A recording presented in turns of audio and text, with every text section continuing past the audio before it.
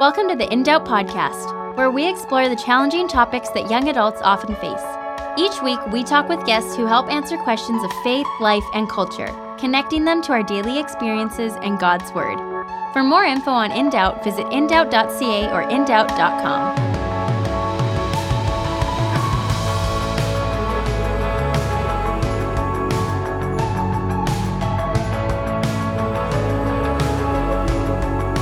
Hey, welcome to In Doubt. My name is Daniel Markin, and today I have the amazing opportunity of sitting down and talking with Steve Brown, who works for Arrow Leadership.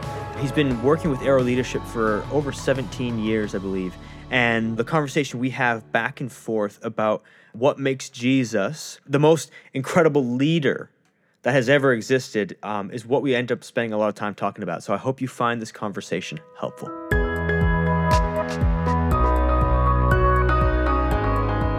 Hey, welcome to In Doubt. My name's Daniel Markin, and today I'm joined by Steve Brown. Steve, how are you? Hey, I'm doing great and glad to be with you. Glad to be with you as well. Rather than me just reading out an introduction, why don't you tell our audience who you are? You know, what's your deal? What are you working on these days? You know, where'd you come from? And let us get to know you a little bit. Great. Well, I'm in Abbotsford, British Columbia, but grew up in Ontario in a place called Muskoka, which is a beautiful place with lots of lakes. And just before I went to university, so that summer, I was 18, I became a Christ follower, which was a big surprise to me. Didn't see it coming, didn't know what it would involve, but it's had me on an adventure and a journey ever since. And fast forward, I'm serving at a Christian ministry called Arrow Leadership. And we develop Jesus-centered leaders in Canada, the United States, and around the world. So we help leaders to be led more by Jesus, to lead more like Jesus, and to lead more to Jesus. I'm married to Lee, and I've got 3 teenagers, so 19, 17, and 15. And so they keep me on my toes. And I love to run, and that's something that I do in my spare time.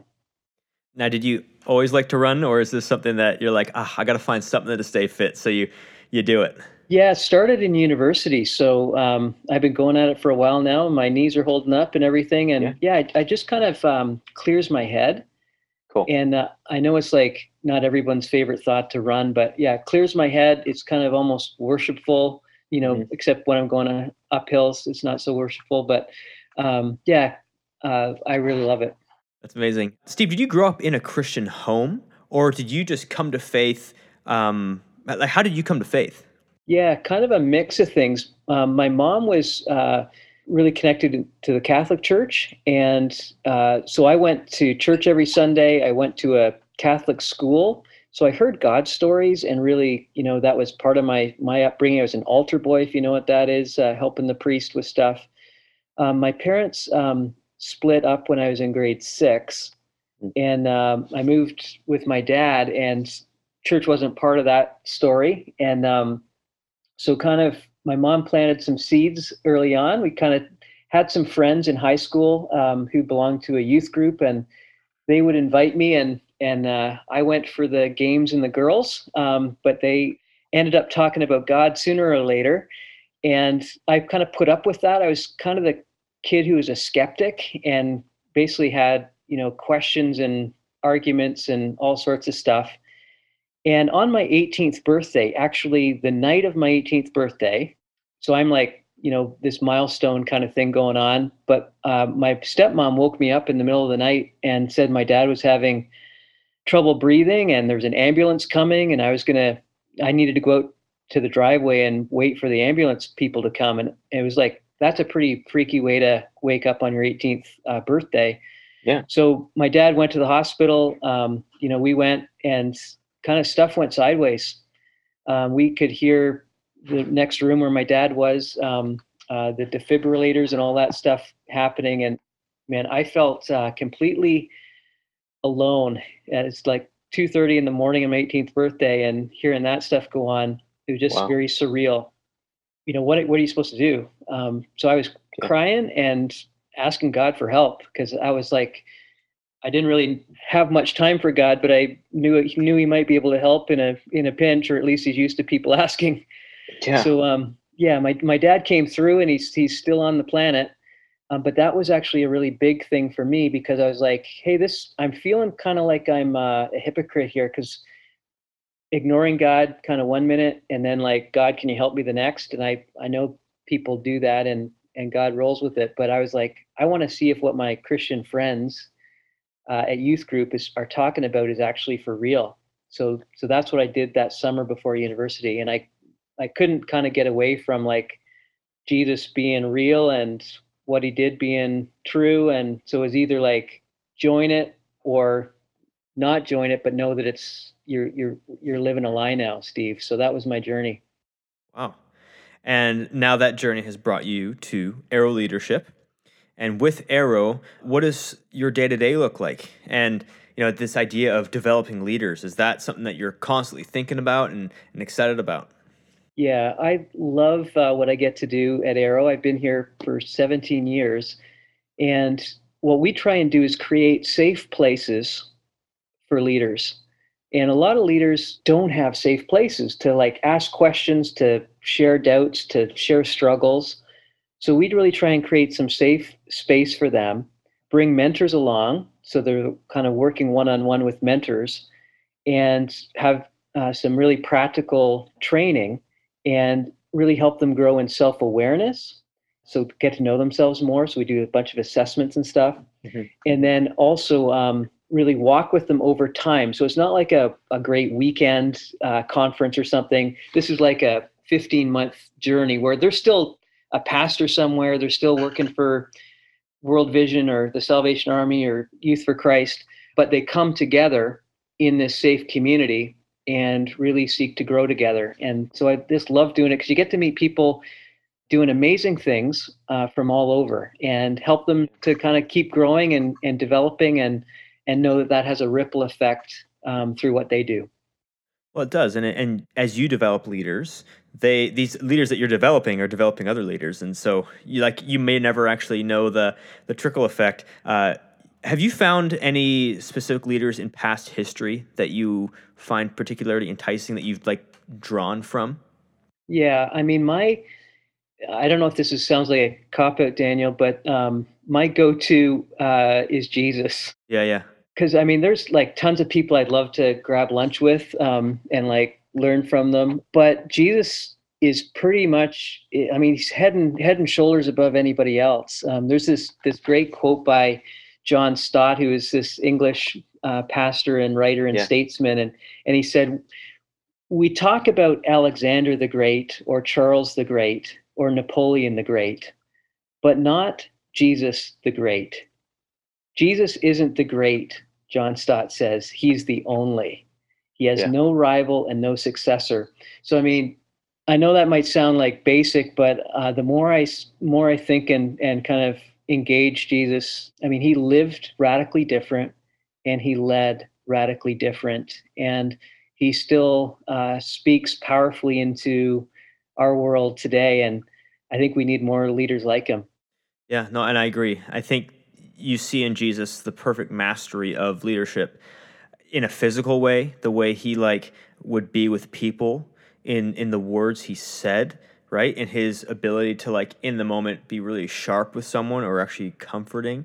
Like there's just so many different things we can learn from Christ in leadership that I think are so helpful. And even to the point, like, you had to be a good leader, you had to be likable to hang out with 12 guys, to have 12 guys follow you, like for every single day for 3 years. Like that's, it takes a lot of leadership to do that, to keep them all engaged and keep them all following you. So I agree. There's definitely so much we can learn from the person of Christ.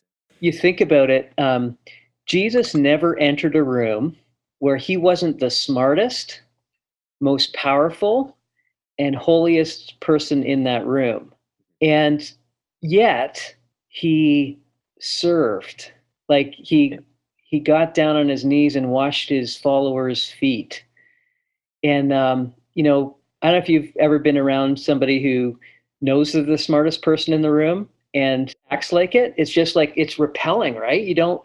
really want to be around somebody like that. But here's Jesus, who's like, he's sharper than anybody. He's more powerful. He's more holy, but he actually cares about you, and he serves. And so it's a pretty amazing, mind-boggling example.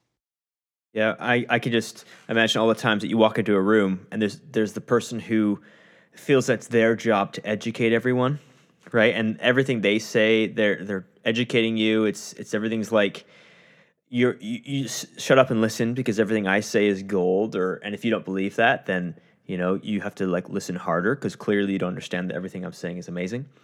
But there's a profound difference between that and then someone who has what they call in New Zealand, they call it mana, which is this idea that there's certain people who walk in the room and there's a certain presence, I don't want to say energy, but there's a feeling that enters the room with them that when you're with them, it's like, right? Kind of like almost like the breath of the room is taken away and everyone's fixed on them. And I just imagine that's what it was like when Jesus went into a room.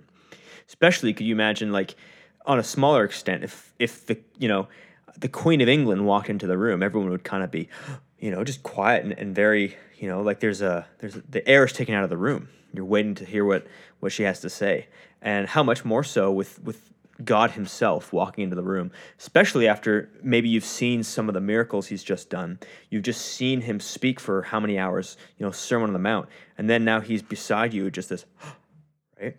Jesus has that mana, which is really, really cool. And at the same time, taking it even a step further, is that he would ask people questions. So like one of the amazing things, Jesus would ask people questions, not to make small talk, because he wants to engage people. And when he was in crowds, and there were lots of crowds around him all the time for good reason, because he was healing and teaching and people were amazed at him, he wouldn't get lost in the sea of faces. He would actually see individuals. And I don't know if you remember those stories, but there's this guy up in a tree who's kind of an outcast in society, and he's trying to get a bead on Jesus. There's too many people around for him to get close, and Jesus sees him and doesn't just see him, but wants to spend time with him. And that example again just blows my mind, because Jesus sees you and he sees me, and he actually wants to spend time with us, even though he's like, way bigger than the Queen. And that's just amazing. Well, there's an intimacy and a desire for relationship that he wants to have. That like he apart from any other religion where God is to be, feared and acknowledged and seen as high above. That's the amazing thing about Christianity, is actually God having a humility to want to know us and interact with us. You just released a book, didn't you? Kind of similar to this idea of cultivating an awe of Jesus. And you contrast that to the world that we live in, where we get easily distracted or, drawn away from Christ. And I mean, with that in mind, first tell us, I guess, a brief synopsis of the book, but then what are some of the main distractions that we're seeing right now? Yeah, the book's called Jesus Centered.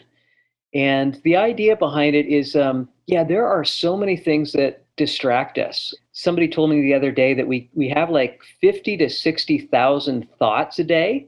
So like there's a lot pinging around in our minds, right? And then I read somewhere else that we see between 5 and 10,000 advertisements a day. I don't know how many times I lift up my phone and take a peek at it in a day. I'm kind of scared to know. I think there's an app for that. But I mean, there's like nonstop barrage of like cool things, crazy things, distraction things, cat videos, whatever. And there's lots of distractions. The Bible talks about keeping your eyes focused on Jesus. And for some of us, maybe if you've had a long journey with faith and Jesus, you can kind of get familiar with him and kind of almost dismiss him or discount him. Like, I know about that, but we're called to fix our eyes on Jesus. And I was just reading through Paul's letters in the New Testament, and one of my favorites is Philippians. And Paul gets where we're at even today in the midst of COVID, because he's socially distanced when he's writing this letter. He's in jail. Yeah. And so he doesn't have his people around him. He can't go where he wants to go. His world has been disrupted because he's like a church planter, a kind of traveling speaker, and he's not doing that. It's been disrupted because he's in jail. And he gets us. And the crazy thing about Philippians is I think it's like 16 times or something it says the word joy or rejoice in it. So Paul's like in jail, social distanced, off his kind of calling and passion and everything, but he's filled with joy. And you go, what's going on here? How does this work? What's different about this guy? And really, when you read Philippians, he's jazzed about Jesus. He's like all the way through is it doesn't matter what's going on around him because it says wants to know Christ. And that's the difference maker in his life. And that's really the heart of the book, is that Jesus can be the difference maker in your life if you're led more by him, because all of us are followers first. And how do I nurture a relationship with him? If you lead more like him or you live more like him, and then leading more to him, that we're part of God's mission in the world and we're pointing people to Jesus. So that's really the heart of the book. Yeah. Even with the idea of Lent and Easter in the Christian tradition, right? You give up something, and every time you reach for that something, you're reminded, you say, "Oh, I'm abstaining from that. I'm saying no to that, so I can say yes to Christ." It's a reminder that in the same way he denied himself, that I will deny myself. So for me, in the past, I did chocolate. Right? Like every time I wanted to eat some chocolate, see chocolate, again, I'm reminded of Christ. And so there's, I guess, unique ways that we can recenter ourselves on Christ. And I don't know, do you find any of those, do you have any practices that you found useful over the years? Yeah, I love, that idea of abiding. And it's not like God says to us, here's Jesus, and he's like perfect and holy, and he's like so far ahead of you, and then there's you, and there's this gigantic gap. So it's not like God says there's a gigantic gap, now do your best to try and close the gap, which obviously the gap is too big for us to close on our own, and we don't have enough perseverance or determination to close that gap. Yeah. So that's where kind of this idea of abiding comes, because it's God's power in us and with us to transform us from the inside out. And that's one of the freeing things, I think, about the Christian faith, because it's not just me bearing down with all my, perseverance and determination. It's God working from the inside out. So for me, some of that abiding, some of that just nurturing relationship has been just trying to enjoy Jesus. And that can happen through like some basic practices. Like when I run, for instance, I'm enjoying Jesus while I do that. I listen to some podcasts or some apps. One of them I like right now is Lectio 365. And it's this daily 10-minute kind of deal. And there's some prayer, there's some of God's word, some reflection, and it's 10 minutes. You can listen to it, you can just read it. So it doesn't have to be like, hours and hours of stuff. But yeah, I think about in John's Gospel, chapter 1, there's these two guys who catch sight of Jesus, and they get all excited because this is Jesus, right? And Jesus looks at them and says, "What do you want?" And these guys, like, this is like winning the lottery potentially for these guys, right? Like Jesus, who's the way, the truth, and the life, who's like God in flesh, is asking them, "What do you guys want?" And I think initially they bungle it up, they blow it. They say, "Where do you live?" Which is like, I don't know if they're just tongue-tied or what. And then Jesus says, "Come and see." And it says that they spent the day with Jesus. And when I read that, I was like, maybe these two guys aren't stupid, because they got to spend a day with Jesus. And what would that have been like? What would you talk about if you had a day with Jesus? And what would he want to say to you? I kind of processed a little bit on my own, and just what that would be like, kind of imagining, I guess, what that would be like. And one of the things I sensed Jesus saying to me was, Steve, enjoy me. And all going through my head was like, we should be doing stuff, like getting more stuff done. Jesus, there's a world that's, broken and all that. We need to get at it. But Jesus, in my like kind of reflection, was like, Steve, enjoy me, and enjoy, like, you can actually spend your day with me today and tomorrow and the next day. Don't get so distracted by all this other stuff that I end up on the sidelines. And it's crazy because it's like Scripture says that we're to, if you lose your life, Jesus says, if you lose your life for me, you'll actually gain it. And I mean, it doesn't make sense, right? But it's basically that surrendering, and then that allows you to receive. And for many years, I guess I tried to I think I tried to impress God and other people, and serve hard, work hard. Even the great commandment, love the Lord your God, is like a do it kind of command, right? You can exhaust yourself if there's no living water, no kind of refill happening, right? And which is like not abiding. And I discovered, man, how could you impress God? For starters, that was like, I want to do great things for God. And then I was like, I think that's like got a theological kind of problem with it, because doing something for God, like the creator, the king of the universe, the sustainer of life and all that, like, seriously, you're going to try and impress him and do stuff that he can't do? That's exhausting, even thinking about trying to pull that off. But that was my life.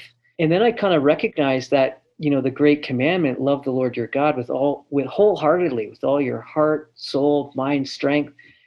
It's rooted in first accepting that you're loved by God. Yeah. And that was mind blowing for me, because I like doing stuff, making stuff happen, kind of trying to be successful and stuff. But this was like, Jesus heard the words from the Father at his baptism. This is my son whom I love. With him I am well pleased. He heard that before he'd done really any ministry stuff.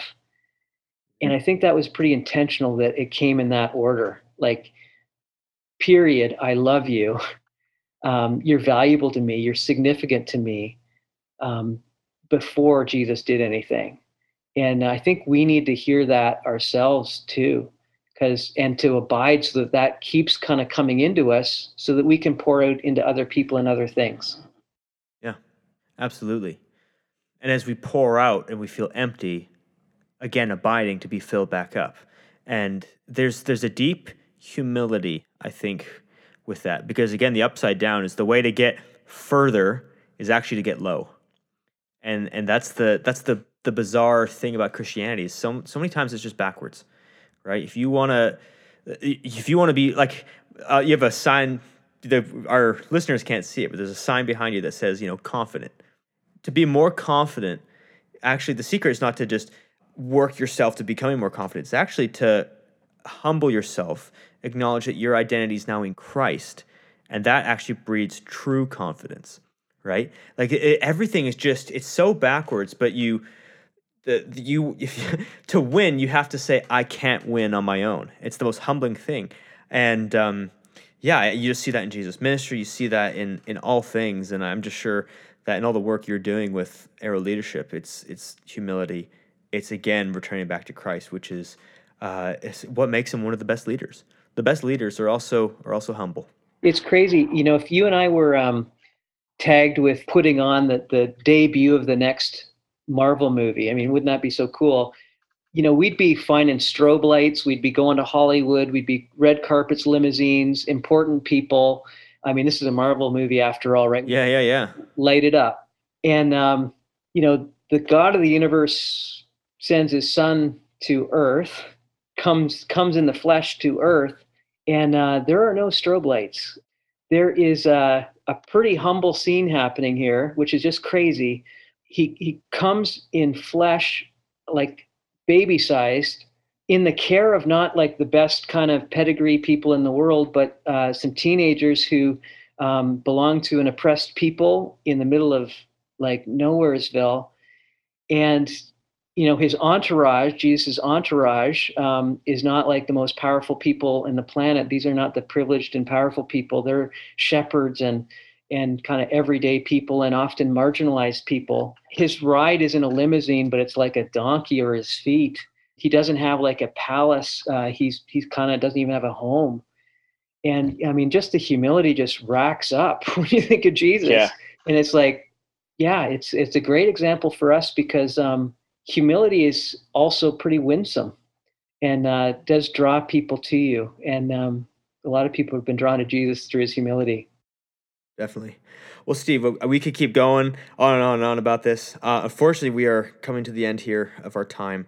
Anything else that you'd just want to quickly, briefly share with our audience, about leadership, about humility, anything that just, you have the last word. Okay.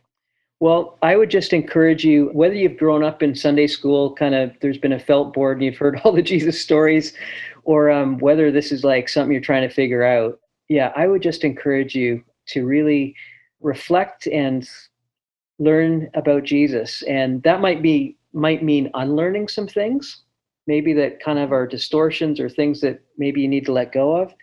Because, fix your eyes on Jesus. And if you need hope today, if you need help today, there's no better person to go to than Jesus. Because I know life is challenging all the time, particularly in these crazy days. But Jesus says, I'll be with you to the very end of the age. So, yeah. Amazing. Well, Steve, thank you for being here. Thanks for being on the program. And we look forward to being able to speak with you again. Awesome. Thanks so much for having me.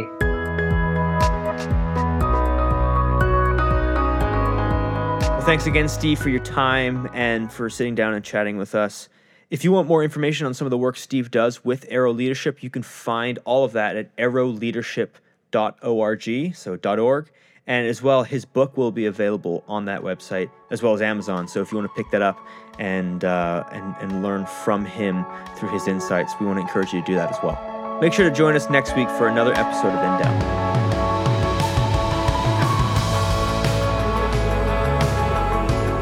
Thanks so much for listening. If you want to hear more, subscribe on iTunes or Spotify, or visit us online at indoubt.ca or indoubt.com. We're also on social media, so make sure to follow us on Instagram, Facebook, and Twitter.